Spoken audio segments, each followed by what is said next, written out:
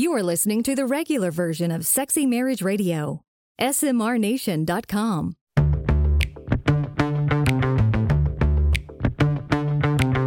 You've turned on Sexy Marriage Radio, where the best sex happens in the marriage bed. Here's your host, Dr. Corey Allen.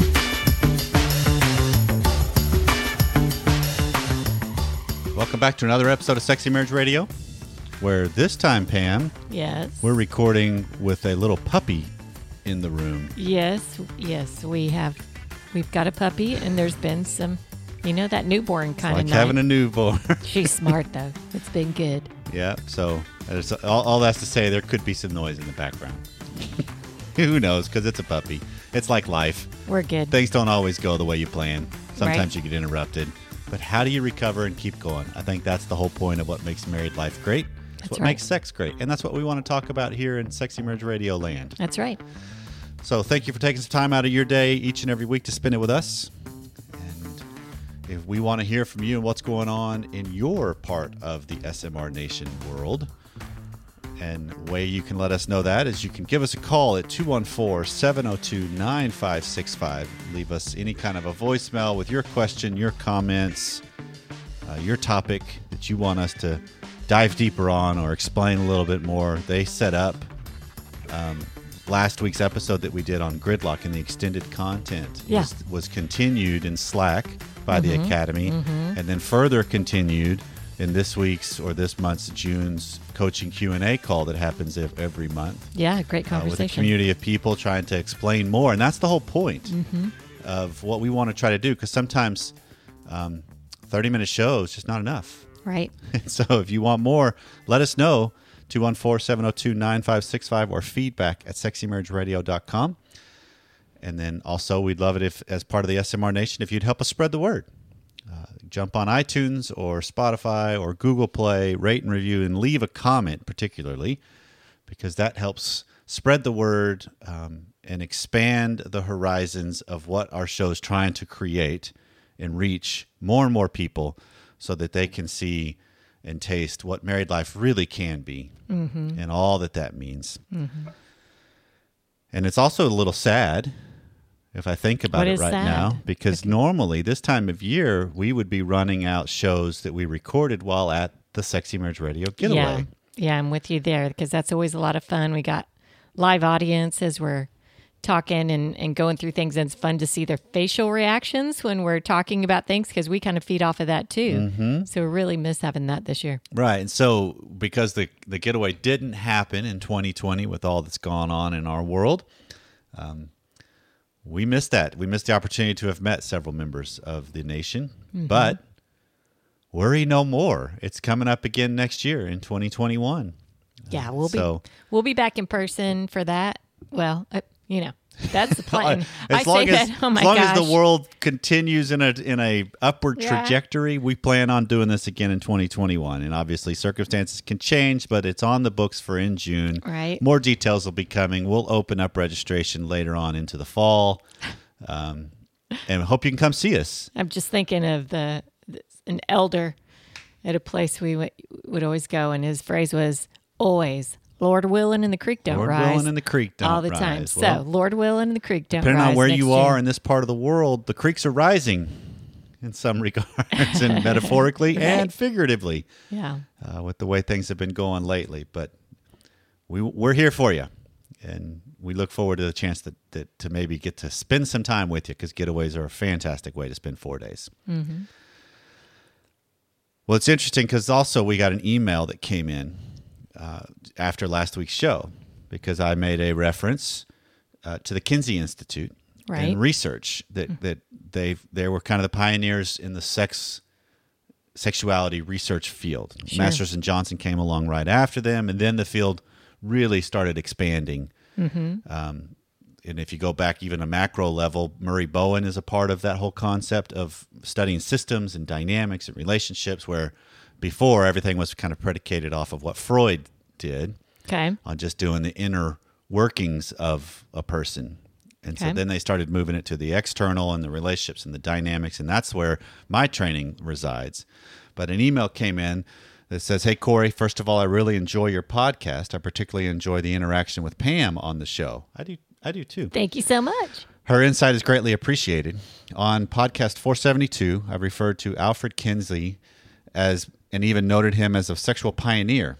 Maybe I'm throwing the baby out with the bathwater, but Kinsey was a well-known deviant with the research claims he did, and I have a hard time giving him any credibility. I'll agree. Mm-hmm. He was a well-known deviant. A lot of the research that he did is like, in today's standards for sure, but even back then, in today's standards, it's like, really? Right. But the sad thing, but also the positive thing to me, is we get better. We start looking out for people more as things are evolving. That's the world, right? We can't be held, this is my personal opinion, I don't want to be held hostage for opinions I might have had like months ago, years and years ago. So it's recognizing that we change, we evolve, we grow. And that's what matters to me. Right? Because I could have, and this is to set up the conversation of the research of my field, particularly the research of sexuality. There were really bad standards when it started.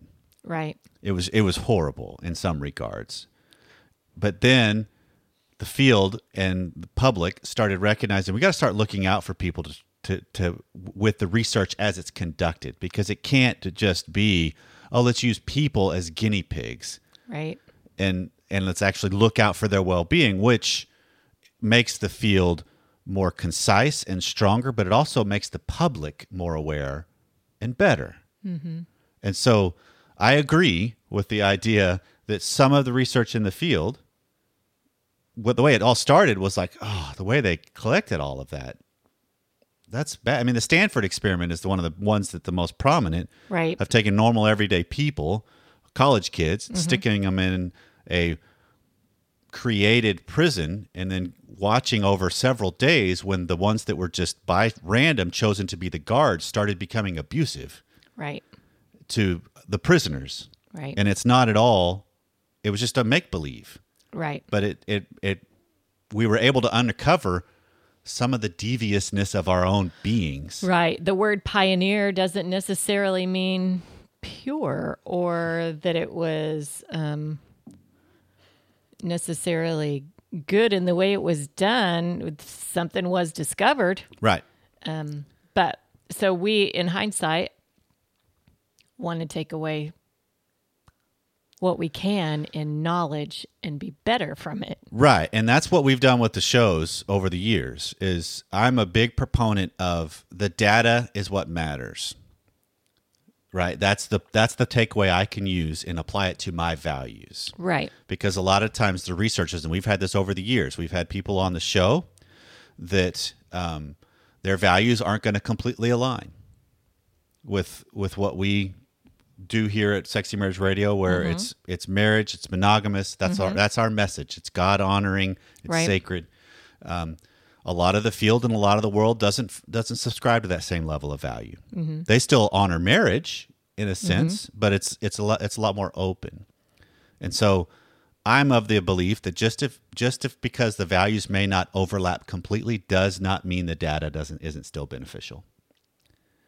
Which is an interesting segue to today's show, because Dr. Justin Lehmiller is my guest that is on the show, and he's actually a research fellow with the Kinsey Institute. Oh, okay. So that email was timely for a segue, right? It was perfect timing, and we did not coordinate this. It just worked out this way.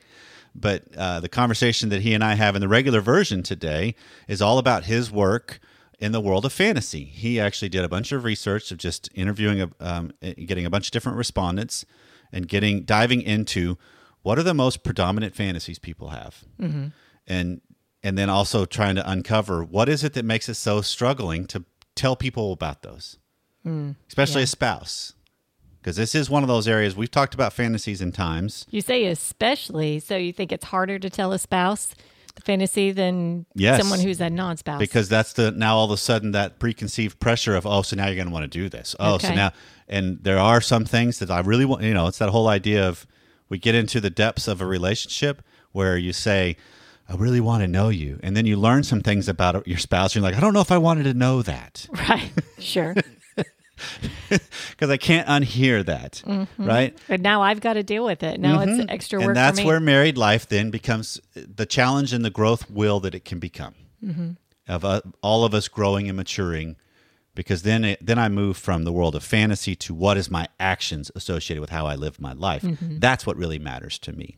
But Dr. Lehmiller and I have a conversation about that, his work in the regular version. And then the extended version, which is longer and deeper, we go a little bit deeper in some of his work on where do these things come from.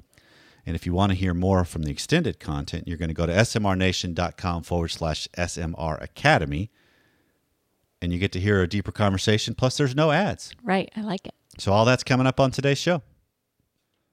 So joining me for today on Sexy Marriage Radio is Dr. Justin Lehmiller, who you have a PhD in social psychology. Is that what Correct. am I remembering that correctly? Okay. And he has a new book out called Tell Me What You Want that dives straight into the world of fantasy. You also host and write and podcast. I mean, there's a lot that you got going on. I see. So you're pretty prominent around the interwebs, if you will. But where I want to go with you, Justin, today is, because the whole book, Tell Me What You Want, it's really just diving into fantasies in the whole idea of talking and the fear and the reluctance that we have on this subject. Yes. Yes. So most of us have sexual fantasies, and most of us have many different fantasies over the course of our lives. And this is one of those areas where we're never really taught anything about fantasies. For example, what is a normal fantasy?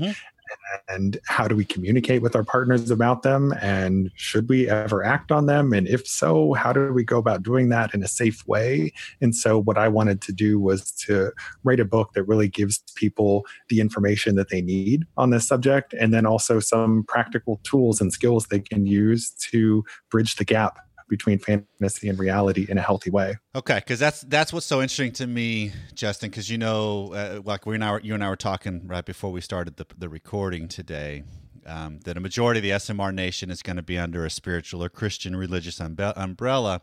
Which, when you put religion and fantasy together, those two suckers don't ever align well. I mean, most of the experience that I get is, no, we can't even talk about that. No, we can't even. No. You just got to shut all that down right away. But what I'm fascinated by is you're talking about, just because the research you did was across the board of society.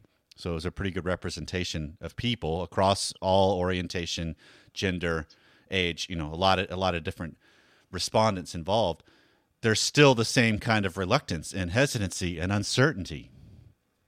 Yeah. So for this book, I surveyed 4,175 Americans. They ranged in age from 18 to 87.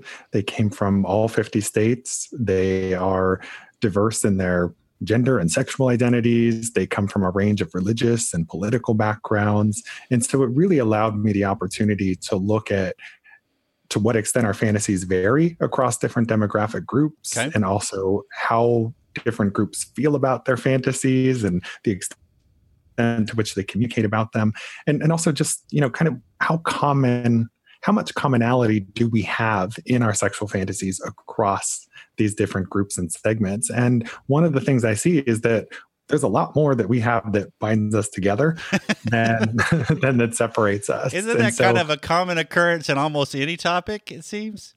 Yeah. And so this is one of these things with fantasies where most people think that they're weird or unusual.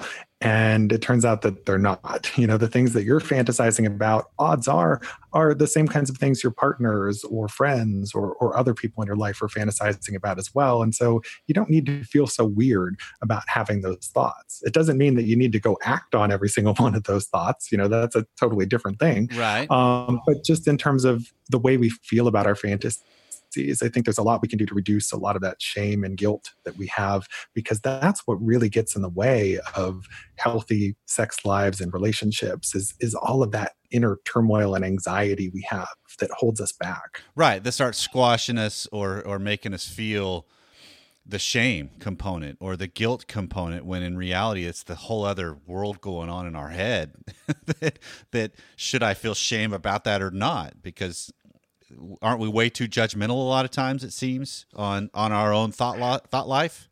We're way too judgmental of ourselves, and we're also very judgmental of our partners. And this is one of those things that gets in the way of maintaining a happy and healthy relationship, is that a lot of us are afraid to talk to our partners about what we want or what turns us on because we're worried about being judged by them. And when we've got that hanging over our heads, it makes it really difficult to talk about anything. Right.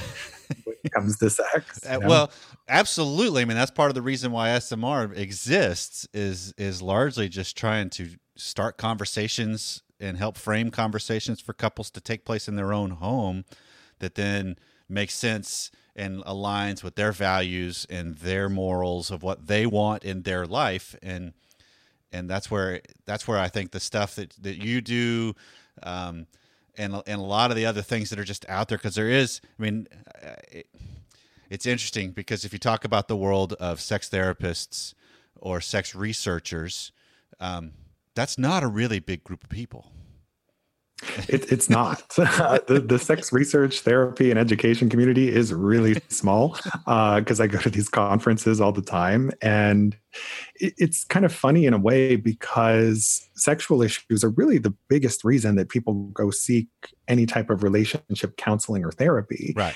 And there's very few people who have the certifications and have had the education to be able to help people adequately address the problems. Right. I actually worked in a counseling course in our entire curriculum on sexuality and relationships. And it's like, how do you expect somebody who is training to do this for their career to get everything they need to know in the context of a single course in one semester? Well, of course. So it seems like one of the things we may need to do, Justin, is just as you define the idea of fantasy, that let's give from what you've come across, how do you, when someone says, so what's a fantasy? And how do you know a fantasy from reality? Or, what do you do with that? So a fantasy, very simply defined, is a mental thought or image that turns you on. Something that crosses your mind where there's some experience of sexual arousal that accompanies it. Okay. And what I find in my work is that 97 to 98% of people report having sexual fantasies when they're defined this way. And so I should say that they're different from sexual dreams, which occur while you're sleeping. And right. Those are driven by a non-conscious process. So fantasies occur while we're awake and active, and we can bring them to mind on command if we want. So people can draw upon their fantasies while they're engaged in self-pleasure or during a partnered activity. Sometimes people fantasize because they're bored, right? Fantasies serve a lot of different functions in our lives. Right. And then is fantasy always something that's going to lend itself into the sexual side of it? I mean, with what the research it is you did, I would say yes, but would you say if we go out another layer?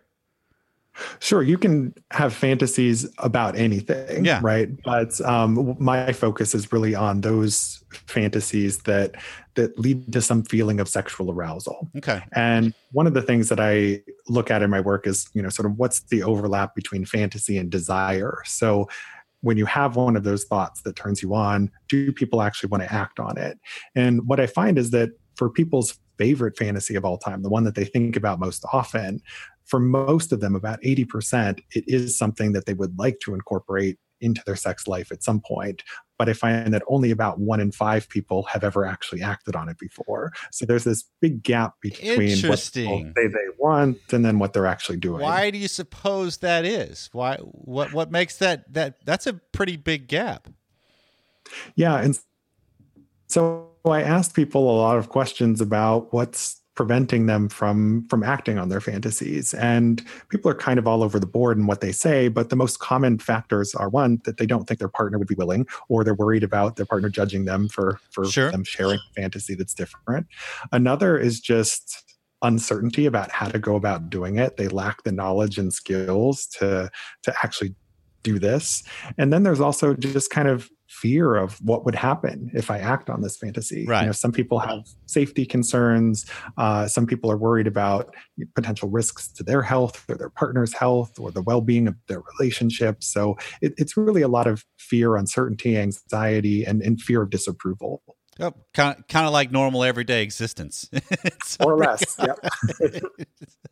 All right. Because this is also what's interesting, Justin, because I was at a conference this last year, and we went in. It was the whole world of brain science and neurobiology, and just kind of understanding the wiring of things. And so there was a little segment talking about fantasy, and the presenter asked the question of, just with a quick poll of the audience, how many fantasize, or how many are really good at fantasizing, or how many don't, right? Because this is the one thing I come across quite a bit is, well, I don't have any fantasies, right? And so he then proceeded to just show pictures of people that are just like from magazines, nothing inappropriate, not even close to suggestive, but just good headshots of people. And he was like, okay, so this person, are they confident? Are they not? And just started asking a bunch of, do you think they like sex? What do you think is their favorite kind of sex? And everybody, it just lit up the room with everybody. Oh no, they don't. And, and it's all these kinds of things. And he's like, after we did this for like 4 or 5 minutes with a bunch of different photos, and then he stopped and goes, and you say you guys don't have fantasies. Isn't that exactly what you're talking about here? Where it's something it's the imagination. It's the correlation of something that I take from me. I mean, the psychobabble side of that is projection, that's all this is, isn't it? And you're talking about, how do I have that aspect of my life and honor it to steer it towards the reality of my life too? Yeah. And a lot of people just aren't comfortable talking about their fantasies at all, or even admitting that they have them. And it's ultimately really tied down in these feelings of shame and embarrassment, and feeling like your fantasies aren't normal and there's something wrong with you for having them. And so when you've got all that reluctance, it makes sense that you're going to have a lot of people who don't admit to having fantasies. Now, one thing that is interesting is that there are some people who legitimately can't have sexual fantasies in the form of mental images, because they have this condition called aphantasia, where they can just literally not pull to mind a mental image of anything, whether it's sex related or not. So there are some people who can't fantasize, but the vast majority of people can and do. It's just whether we're open and talking about them varies a lot. That's the bigger gap then we're talking about. Yep. Is what do I do with that? Do I share it with someone else? Because you're also talking about, the ability to bring up a fantasy with someone in the context that I believe in with Sexy Marriage Radio and marriage, that a lot of times, I'm in a couple of weeks, Pam, my wife and I are celebrating 27 years. And so if I bring to her, I want to, I finally want to share this fantasy I've had. That's loaded, right? That's this whole, okay, awesome. But what took you so long to share that? Well, there's a lot of other things associated with it, because you're talking about a real vulnerable move. Absolutely. And this is where fantasy discussions sometimes can go off the rails, is when somebody has a longstanding fantasy that they don't share with their partner for potentially decades. And the partner who is receiving that information might feel like they were betrayed in a way, because their partner didn't ever share that side of themselves. And we see this often in the world of sex therapy, where people come in who have been in these very long-term relationships, and suddenly they're having a conflict over sex because one partner never revealed their fantasies or desires. So I think that speaks to the importance of having these conversations early on in your relationship, and then also having regular check-ins with your partner about what it is that turns you on. Because one of the things I see in my work is that people's sexual fantasies seem to change as they age. And that was going to be my follow-up question was, is it pretty common that there's a transition of my fantasy or a morphing of it? Yeah. And so this is one thing where almost all of the research that's out there on sexual fantasies is based on college students. And that's because college students are the most readily accessible population for research. Absolutely. But what I've said in a lot of my talks on this topic is that college students are actually the least interesting group of people you could study if you want to learn about sexual fantasies, because they have a much narrower range of content. Right. Sex is something that is very new to them. Right. And so their fantasies are, I guess you could say, a little bit more basic in some ways. And it's really when you look at people in their 40s and 50s where their fantasies seem to be much more adventuresome. And I think a big part of the reason for that is because most people in that age bracket have been in long-term monogamous relationships for a long time. And human beings have this inherent need for sexual novelty. And it's easy to fall into a sexual routine with a long-term partner. Sure. And so I think in our fantasies, we're often trying to break free of that and find other ways to meet that need for novelty. Okay. Because that's just introducing something new, something titillating, an experience. Because I think in there also a component of this, Justin, that while there might be something that in the context of what we're discussing, you're talking about a fantasy as something that produces a sexual desire or a spark, but isn't there closely tied to it an emotional component, a mental component that we've sexualized it? And yes, that's appropriate, but there's also this whole, I can have some fantasies that are really emotionally driven more than sexually driven. Absolutely. And I would actually say that most fantasies, no matter what they're about, usually have some emotional component to them. I actually find it's pretty uncommon for people to say that they fantasize about completely emotionless sex. And when you start looking at the specific types of things people are fantasizing about and you start analyzing them, you can see the different types of emotional needs that people are trying to meet. And so it's very easy to look at a fantasy and think that it's just about the sex, but it's usually not. For example, there's often this deeper need to feel wanted or desired that comes out in people's fantasies, or they want to feel like they're sexually competent or good at sex, right? So there's a lot of validation that we're trying to get through our fantasies. And so it's often not really about the sex as much as it is about bolstering the way that we feel about ourselves. Yeah. And I like that framework because I think that's kind of our whole goal anyway. I believe fully that relationships are designed to help us grow up and be better and challenge ourselves. You know, that a marriage done right is a people growing machine, right? Because you're challenging each other to just become better. It's not just your spouse's responsibility to be better for you. It's your responsibility to be better for them. And if I can look at that concept of what is it, because that's the stuff that, you know, I think you can put this in the category of, you know, you never solve this thing, right? It's like all the problems we've got in marriage or sex or fantasy or whatever. Is there ever just this okay, and now all of a sudden I can rest? You know, no, it's just a better understanding, and then I still figure out how to use it better. Absolutely. You know, relationships are a process, and they're always changing over time. And I think a lot of people sort of fall into this trap where they think early on you establish your compatibility, and then everything will just work out easily from there. And I don't really advocate for that type of approach. Right. I try to encourage people to take a growth mindset for relationships and to recognize that problems can and will emerge, but that they can be overcome and you just have to work on it. And we see that people who take this approach in the research, that their relationships last longer, they're more satisfying. And so that willingness to work with your partner on issues and also work on yourself is so important for relationship success. It absolutely is. And Justin, I applaud you for the work that you do and the willingness to be part of the small crowd that's diving into where everyone exists in some way, shape, or form, it seems. So for those of the people in the SMR Nation that want to check out more of your work, how do they find you?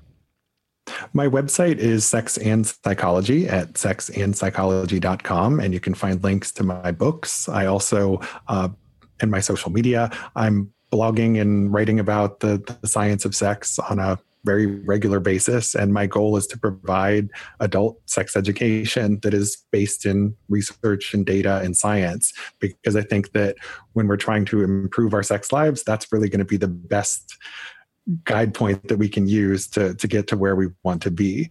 So that's what makes me different from a lot of the other folks who are out there who are just advocating based on their personal experiences.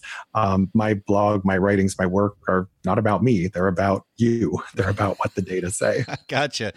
Well, Justin, thanks so much for the time. And I look forward to continuing the conversation on the other side in the extended. Thanks for having me. So it only seems appropriate, Pam, that as we close out today's episode, because of the conversation I got to have with Dr. Lehmiller, I'd like to hear all your deepest, darkest fantasies as we wrap this up. No problem. I'll share them right here with everybody. We'll get right on that. Oh, the music came on. Sorry. Man, look at that timing. Yeah, we'll just save that for you and I. Yeah, deal. This has been Sexy Marriage Radio. If we left something undone, or you've got some thoughts that have been spurred on from our conversation, or what's going on, or what's just happening in your world, we want to know, especially if we can help. Address anything. 214-702-9565 is the way you can call us, or feedback at sexymarriageradio.com. So wherever you are, whatever you've been doing, thanks for taking some of the time out of this week to spend it with us. See you next time.